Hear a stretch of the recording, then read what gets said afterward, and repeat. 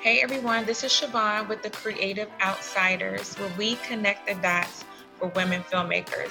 Basically, we want to show you it's possible to live your filmmaking dreams. For creatives, by creatives, location locked. Wish you could find production staff that's professional and easy to work with? Do you lose a lot of time trying to find the perfect location? Then you'll love Location Lock, a peer-to-peer marketplace that offers filmmakers and content creators like yourself the opportunity to book locations and services needed for your next big project or event. Location Lock can also help spread the word about your next open photography session or casting call. It's a win-win. Visit locationlock.com today and get started. And today I have the privilege of sitting down and chatting with Jillian, and I can't wait because I know she's going to have so many gems that are going to help us go out there and not just talk about it, but be about it. So welcome on the show. Thank you. Thank you for having me. No problem. No problem. So if you have not listened to the show, I am such a research junkie. And I take such joy in being able to go and research and find out about people. So don't be surprised if I have some questions and you're like, Siobhan, you really were digging back in the crates. Okay, no problem. My life's an open book. So I wanted to ask you, while I was doing research, because I do like to always see where people initially started. And I saw that you worked for the Wall Street Journal. So do you think in any capacity that helped you propel your career as a filmmaker? Well, that helped me propel my writing skills because you're a reporter and you have to do a lot of research, you have to do a lot of interviews, you have to also, of course, you have to write great. And I think that helped me do screenwriting, which I love. That's my first and foremost. I'm a screenwriter, a writer, an author. I'm strongest in that area. So yeah, in that way, yeah, it definitely did help me propel my career, definitely. And you said that screenwriting is your first love. So how did you then pivot from writing for the Wall Street Journal to then saying, okay, I'm going to write a script? Because I know a lot of women get stuck there. Like they have a good idea, but they don't know exactly where to start. Well, I actually went to school. I went to LaSalle University and I majored in communications. And part of the communications curriculum was film. So we had to do a certain amount of screenwriting courses. We had to do a certain amount of film courses, editing courses. And my strength was, again, in writing. So that's why I started. So while I was in college, we had to write a short script. And that helped propel me again to say, okay, I'm pretty good at this. And I, over the years, I've taken more classes and more workshops because you always are learning style and character development and, definitely how you have to have Act 1, Act 2, Act 3. It's a process like anything else. If you want to be great at it, you have to continue to study your craft, and that's what I do even to this day, even though I consider myself now an expert in it. I actually teach screenwriting, but I still take classes and I still take workshops because I always want to be the best. And I think that's a good thing that you said too, that even at the place that you're at right now, that you still are investing in your craft. So I'm glad that you said that, because I think that sometimes as creatives, we get complacent and we don't necessarily go any further than where we initially started. Right. It's an ongoing process of a journey of learning. And through that, you still have to go to workshops, take classes, read books, whatever that helps you become stronger in your whatever discipline that you're trying to focus on, no matter what it is. There's always room for growth. Absolutely. And I'm glad to, just to go back a little bit, I saw that you interned on Spike Lee's movie, Malcolm X. First, tell us how you were able to get the internship, and then I'll follow up with another question. Well, while I was at LaSalle, I was in my senior year. My film teacher put a notice out that Spike Lee's company, 40 Acres and a Mule, was hiring, looking for interns for Malcolm X. And then if you wanted to apply, you could apply through the school, and then the film teacher had to give you a letter of reference. My teacher did, and then you submit everything, your essay, why you wanted to be a filmmaker, what you think you could get out of it, learn, all that stuff. So I submitted it. I got a letter like a month or so later from the production company saying we would like to invite you to be an intern, and then that's how I got my foot in the door. And then tell us about your experience of actually interning. What were you responsible for being able to do during that process? Okay, well, in reality, people may not know interns are the lowest on the totem pole. This is the way it is. They do the grunt work. Sometimes they're called gophers, and gopher means go for this, go for that, which means you're fetching stuff. You need coffee, you need this, you need that. Whatever they need, that's usually your job as an intern. And you get your foot in the door because you're on a set, you get a credit, you get references, it's a stepping stone for the next project, and you still have to work hard. They don't pay you. They don't pay you as an intern normally. So you have to be willing to sacrifice a whole lot to do the job and do it well. So do you think that during that time frame of you interning, were you able to see any filmmaking get done? Were you able to pick up any, tips? Because I know, yes, an intern, you are going here and you're going there and you're basically a hands for everybody. But did you make any connections that people were able to pour into you at that moment? Yeah, I mean, if you're good, you can still watch when they're filming. You don't really have to be doing anything because they're filming. They don't really need you at that time. So you are allowed to stand around as long as you stay out the way and just observe how production works. And I was able to do that, which again, it taught me as a filmmaker things that I would do on my set and things I would not do on my set. So, that's how you have to learn to be your own kind of director, which, I am. And it was a good experience in learning how to develop into the director that you want to be. And I'm glad that you two also mentioned about, the director that you would want to be. So as someone who has also acted before, how has this assisted you as a director? Well, being an actor as well as a director, it helps me to understand the mindset of actors because I act too. So that gives me more of an insight into how they think, how they feel, the emotions that they have to go through, especially if it's a very pivotal scene and they have to cry or they have to be angry. That takes a lot from an actor to channel those emotions and to be able to do it well and then be able to come back down once I say cut and be okay, that they don't get so involved in the character that they can't regress and go back to the person that they are. Some actors are like that. They're method actors to the point where they stay in character the whole time, like Daniel Day-Lewis. He stays in that character, whatever character he is doing, the whole time throughout production. And some actors do that, but I try not to let my actors do that because I think it just takes too much emotion from them, too much emotional strain and stress on them if they can't come out of that character. So how do you think that you have grown from when you first started as a director and how you are today?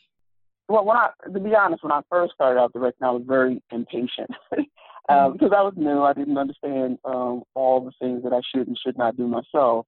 And a lot of times I was very impatient. A lot of times I would get upset when I shouldn't get upset, when people weren't doing things they were supposed to do, or actors can't hit their mark right, or they're not getting the lines correct. And I would get really upset. Now I'm more mellow. I'm very stern, but I'm also very understanding, and I understand that it takes time. Like again, if you have to go into a deep character mode, as far as like I said, crying or something like that, I understand it takes some time to actually get to that spot, and you have to give them that space to be able to do that, and so they can do it well.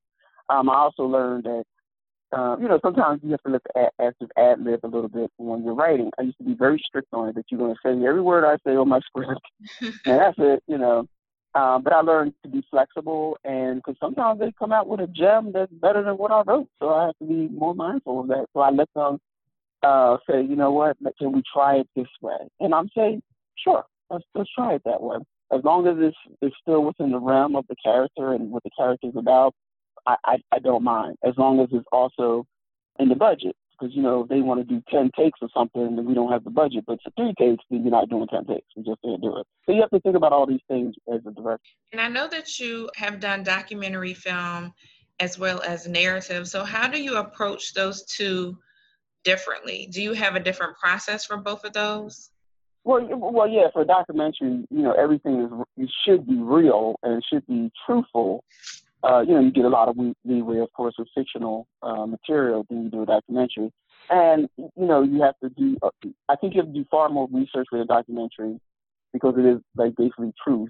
And I think it takes longer to do a documentary. So I only did one in my lifetime. I'm not saying I would never do another one, but I prefer a narrative fiction story. It gives me more leeway, more flexibility, and more creativity. And then, okay, so I know that you also are a screenwriting judge or have been a screenwriting judge. Mm-hmm. So where do you see that screenwriters like newbies or even people who are kind of a little bit more seasoned, that they're having difficulty? Like, where do you see that there's an issue or where we can be better? Let me not say issue, where we can be better as a screenwriter. Well, with new writers, I can tell that who doesn't study their craft, who does not put the time in. They don't have the script formatted correctly. There's a lot of grammatical errors. There's a lot of format errors. And that does annoy me. That really does annoy me because I say if you truly want to do your craft, you have to take the time and be willing to do the work. You have to put the work in. It's not just, hey, I can slap these words up here and just send it in. That's not going to work. And also I see that a lot of people do have problems with character development. They don't understand the 3-act structure. They don't understand that a lot of times. Again, this comes to, studying your craft, and a lot of people don't do that. So, I don't like to put too much time into someone who is wasting my time because I'm busy. And I feel as though if you're going to come to me either in a contest or if you come to me that you want me to be a script doctor on your script, as a script doctor, it's not my job to totally revamp your script. It's to just tweak it and make it a little better here, a little better there, and give you some notes on how you can improve it. But if it's like really off the chain, it's off kilter, totally, I don't even take. I'll just send it back and say, you have to go study your craft. Right. I mean, that makes sense because like you said, you are busy. And I think too, it's easier to help somebody that has invested time in what they say that they love to do. Mm-hmm. Mm-hmm. Yeah. And I love the fact that when I do see somebody sends me a script and it's a great script, they might have just need some little tweaking here and there. That's fine. Everybody does that. No script is perfect. But it gives me a joy to see a person that I know really put time and effort into studying their craft and really put time and effort into writing a great screenplay. Absolutely.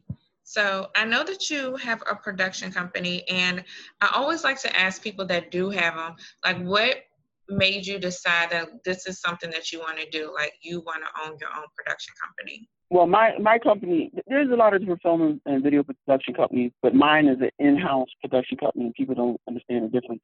Some people, you have production companies, but you can hire them out to do different projects. Like, okay, they might call you and say, hey, we got a project, and you direct it. I only do in-house projects, which means I only do projects that I write. And I learned that from other filmmakers who did that as well. They just did something. I mean, a lot of scripts they wrote themselves, and then they say, okay, I'll direct it. Okay. So that's me. I rather not deal with, like, again, back to scripts that aren't ready or they're not developed yet. So I want to do that and build from that and eventually have my own. I have a production company, but, I would like to have my own studio as well. That would be even greater. Yes. I think that's such a great thing. I think that's such a great thing. So I do want to ask you about a sense of purpose and fighting for our lives. Can you tell me a little bit about that?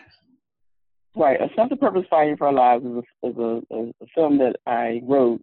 I started doing research about 4 years now. 4 years ago is about military sexual assault.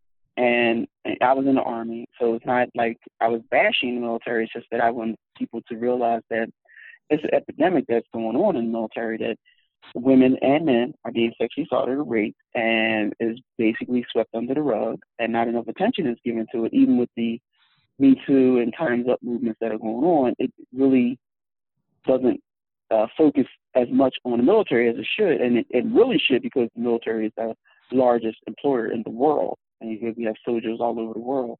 So that's how I wrote it, but I also wrote it from two perspectives of the female who was raped by her commanding officer, and I also wrote it from his perspective of, you know, why is he like that? You know, usually you don't see that in the films. You don't see that perspective. You see the victim's perspective. Mm-hmm. But I wanted to do a twist to make it different and focus on him as well. What happened in his life that made him turn out to be this person, you know?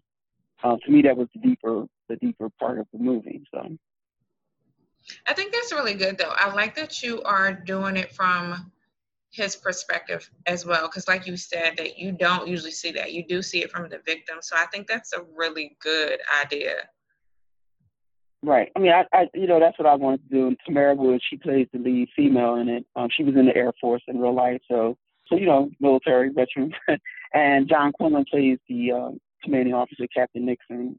Very difficult roles for both of them, you know, because again, John had to go into a place that he's not a rapist, you know, he's not an evil person, but he had to come off like that in the movie. He was a complex character because, you know, he had to go from being a rapist and an evil person to someone who is the other side. We see the other side of what happened to him, and now he's vulnerable. And, you know, we see that side when he's crying and he's upset, and he comes to grips with what he's done in his life and why. And Tamara, she's in the movie, she has to become, you know, a rape victim. You know, in the military, she had a very pleasant experience in the military, so that didn't ever happen to her. But she had to portray that character, and she did it really well. So I know that you also, before I don't want to switch from that, but I know you are working on a new project, A Cup Full of Crazy. But before we talk about that, how then, because this is another thing that comes up, is funding. Like, how are you finding funding for your projects? Are you self-funding? Are you doing raising money? Like, how are you funding your projects? Well, you know, as independent filmmakers, you know, that's what we do. You put up part of your money. You go to the crowdfunding programs. You do. I had a couple of investors for a sense of purpose buying for your lives. I'll do the same with Cup Full of Crazy. The budget is bigger on this one, but still, it's independent. And you know, you have to get out there and really hustle. It is a business that you have to hustle. A lot of people don't want to do that side of the work. They don't want to do the business side, but that unless you can write your own check there for the film. These are things you have to do. We have fundraisers. You had like 3 or 4 fundraisers. So you do what you got to do to get it done. So each film gets you closer and closer to the time when you don't have to do that. When you can just go to a studio and say, "Listen, I need $5-10 million to do this film." They're like, "Okay," because you've proven yourself with your other independent films. You've proven yourself, so they can see you have a track record that you've come in with a couple of good movies, and they're willing to take a chance on you. So how have you been able to stay consistent in the proving process? Because I think that's where people get discouraged. Mm-hmm. Well, like you said, you have to. You have to do other things that they can see that you're strong in your craft, and this is why I'm a film judge for the Philadelphia Film Office. This is why I'm a screenwriting instructor. I've sold a couple of scripts in my career. They look at all that. You know, this is what they look at, and they see, you know, what you were able to accomplish. They look at your prior projects. They see if you won any awards, you know, and then you go from there. But you have to have a track record before they're going to give you any big money. So then, how did you put yourself, for people who don't know, like, okay, say I'm a screenwriter, wrote my script, and I want to sell it. Like, take us through that process of how you were able to sell your script. Well, again, you have to be very strong writing. You have got to I'm not going to say probably, you must get someone who's a professional to read your script. You can't let your friends read it, your mother read it, because they don't know the business. So you have to go to someone who knows the business and let them read your script. You got to pay. They're not going to do it for free. This is their job. And then they'll give you notes on it. They'll give you notes on your script, what's good, what's not so good, what's bad. And then you can't be taking things personal and get upset about it. You have to say, this is helpful criticism. It's going to make my script stronger. And once you do that, I mean, I tell people, normally to get to a really great script, you're rewriting at least 10 to 15 times, maybe 20. But people don't think that. They say, I'll do one a couple of times, maybe 3 or 4, and it's done. No. nope, doesn't work that way. Yeah. So, because you really want, when you send your stuff out to an agent, because you try to get an agent first, and you want them to have no reason to say no to you. You want them to say, wow, this is really excellent. We need this person, to find this person. Or another great way is to submit it into film festivals. You win a film festival, a major film festival, normally they have agents who you're going to meet with. Normally that's part of the package of winning. And then once you meet with them and you pitch your story and they read your script, they love it, and you're on your way. Right. And then as far as the pitching process, because I talked about it too in the episode before with a couple of ladies, do you have any tips as far as the pitching process? First of all, you have to know your script inside and out, because they're going to ask you a lot of, if they like it, they're going to ask you a lot of different questions. But your pitch should be no more than a minute. You know, like they say, your elevator pitch. Like if you're going to the ground floor up to the top floor, you might have a minute to pitch. And in that time, you better know how to do your log line. And a lot of people have to learn what a log line is and how to write a log line and how to say what a log line is. And then if they're very interested, then they'll say, tell me more. And then you have to be ready to tell them a little bit more about your script. And another thing that people don't realize is a lot of times, sometimes they may not like that script you pitch, but then they'll say, what else you got? 9 times out of 10, a person doesn't have another script in mind. And that's where they blow it. That's where they blow. So before you approach an agent, you need to have at least 5 or 6 scripts under your belt, like written, like well written. Have somebody look at it, somebody professional to look at it first, not just 1 or 2. Because a lot of times you go in and they're like, nah, we're not really doing that. No, we're not doing that. What you got? What else you got? And you got to be ready to pitch the next one and the next one. That's good advice. And I like even that you said that about having an arsenal of other scripts that you have written. That is one thing, oh my gosh, when I was in school for my MFA, that for my master's, I'm sorry, my mentor was like, look, girl, you do have like a Rolodex of work. And he would get after me. So then I'll ask you, then how do you juggle? Because you do wear a lot of hats, like you're writing, you are directing, you are working on multiple projects. How are you juggling? And then how are you maintaining your mental health? Well, I mean, it's, as an independent filmmaker, you're just so, well, at least I am. Most independent filmmakers are just used to wearing all these hats because you have no choice. You're writer, director, producer, you might act in the movie. We're used to it. It's like Tyler Perry does it all the time. He does everything. And that's just the way it is. And he doesn't have to do it at this point in his career, but he still does. Medea is a prime example. Write, direct, produce, act, whatever. So it's just natural. You just do it because, first of all, it's what you love to do. It's what your dream is. It's your career. So you just do it. My mental health, I do, I'm a mixed martial arts fighter. So, to me, getting in the gym, fighting or lifting, I teach kettlebell classes, I do boot camp, I do yoga. To me, these are all things that it's work. It's still work. Some people are like, that's work too, you get in there punching and kicking people and being slammed to the ground. But to me, it's work, but it's fun and it helps me relax. This is the way I relax. And I do yoga. I do yoga like 4 times a week. That definitely helps me. My meditation in the morning at 4 a.m. when I get up. That helps calm me down and get me ready for the day. So yeah, these are things I do. And I also, each night I have a book. There's one book I read. I mean, after I read that book, I'll go to the next book. But every night before I go to bed, I read a few chapters in the novel. Usually it's a thriller because that's what I write. And again, that's my time to relax and unwind at night. So then tell me about A Cup Full of Crazy. Like, I want to know all about it because it sounds like it's really good. Well, A Cup Full of Crazy is actually a psychological thriller / horror movie. And it deals with mental health, mental illness. And it deals with the lead character, Angela Rodriguez. She's an Oscar-winning screenwriter who had a nervous breakdown like a year prior.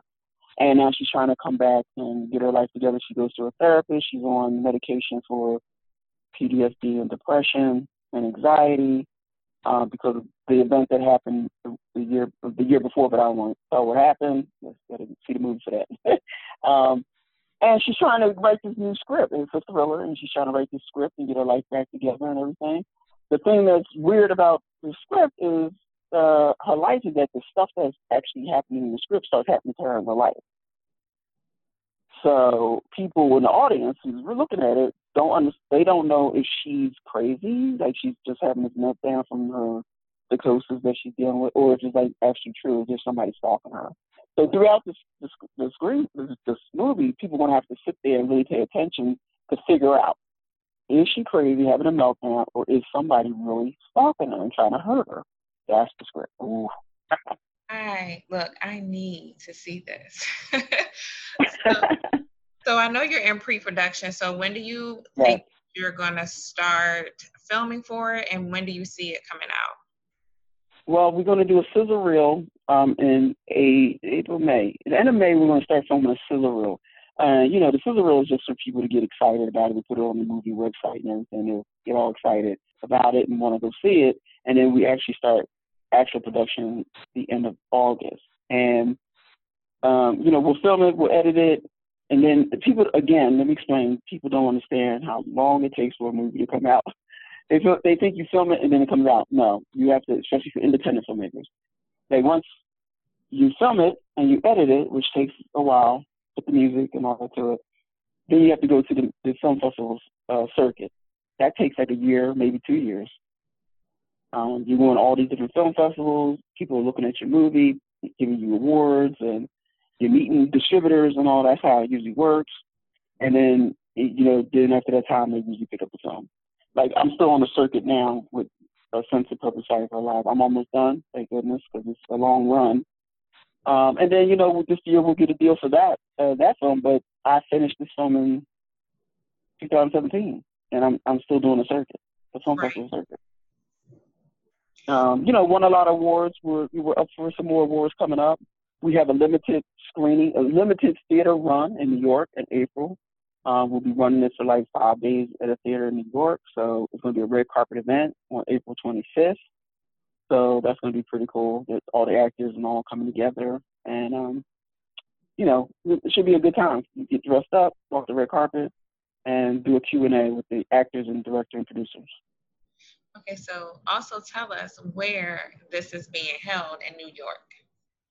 Well, it's going to be held at the Stewart Cinema and Cafe. Emily Stewart is the owner of it. And part of the October Film Festival, I won in October of 2018. My film won Best Film. Part of the package of winning is that Emily gives you this 4 or 5 day run at her theater for free. You don't have to put money up to rent the theater.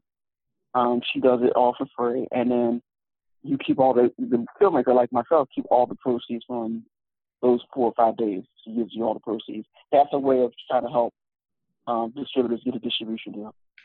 Yes, and if y'all missed it, we actually interviewed Emily episodes back, so you can actually listen in on how it works.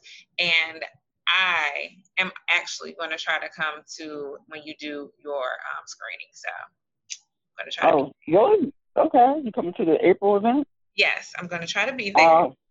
Yay. That'll be great. That'll be great.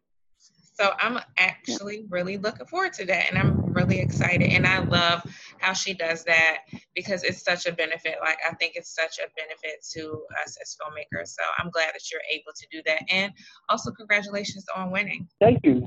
Thank you very much, because a lot of people entered, and it's always a good thing to think you feel validated that you won out of all these filmmakers. There's a lot of different great films in the festivals, and you're picked out of all these festivals. It's an honor. It really is.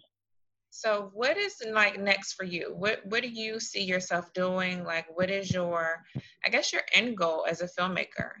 Like I said, my end goal is to have a studio in Philadelphia. I want to be the first African-American female to have own my own film studio, in-house studio. Again, that means I just produce what I write. And no one's done that in Philadelphia, and I want to be that person to do that. But in the meantime, as I'm trying to get that together, continue to do films that I feel are beneficial, like I say, entertaining, but also educational. I want people to walk away learning something from the film, but also entertaining but I want them to think. I want them to think about, the messages that are in the film. I think that's important. I think so too. Absolutely. So, do you have any last words, any feedback that you want to give women who may have already started on their filmmaking journey? Anything that you want to tell them to guide them on their way? Well, a couple of things. I want women to understand that they definitely need a mentor. If they don't have one, if they never had one, they should get one. That's invaluable. I had my mentor was the bureau chief of the Wall Street Journal, and the lessons he bestowed upon me was invaluable. How he helped me craft my not only my work as a writer, but myself personally to go out and be able to speak professionally, to be able to interact with people who have money, because you're a filmmaker, you're trying to get money. Normally people who have money, you have to step to them correctly. If not, they just think like you're amateur, and they won't give you time of day. So you need to get that part squared away, and I'm not sure it will help you do that. And also, we need to learn the business side. A lot of things I did wrong in the beginning of my career is I did not know the business side. I did not know what you need to do to actually get your writing to an agent or to get your film to a distributor. I didn't know any of that stuff. I learned the hard way. But they need to learn that part. A lot of people don't want to do that part because it's not the creative side. Mm-hmm. But you have to learn that in order to know what you got to do to get a deal or your script sold. You have to do the business side. If you don't, you're going to make a lot of mistakes. You're going to lose a lot of money, and it's just not worth it. Just learn your craft, but on the business side as well. That's really good advice, because I definitely agree with you. Women in film making usually do not want to know the business side, and then because we're ignorant, then we don't succeed. So thank you so much for saying that. Definitely. I mean, like I said, I learned the hard way. Made so many mistakes because I didn't have the business side. I just didn't know how important that was. But like you said, a lot of women don't want to do that. We don't want that to have to get dirty. That's what I call it, get dirty, because it's rough. When you deal with people who have money, you deal with investors, you deal with distributors, you deal with actors, you deal with any of your crew. You have to be able to get dirty, get in there, get dirty, and stand your ground, no matter if you're a woman. If you're a woman, it doesn't matter. Be firm. I'm not saying you have to be,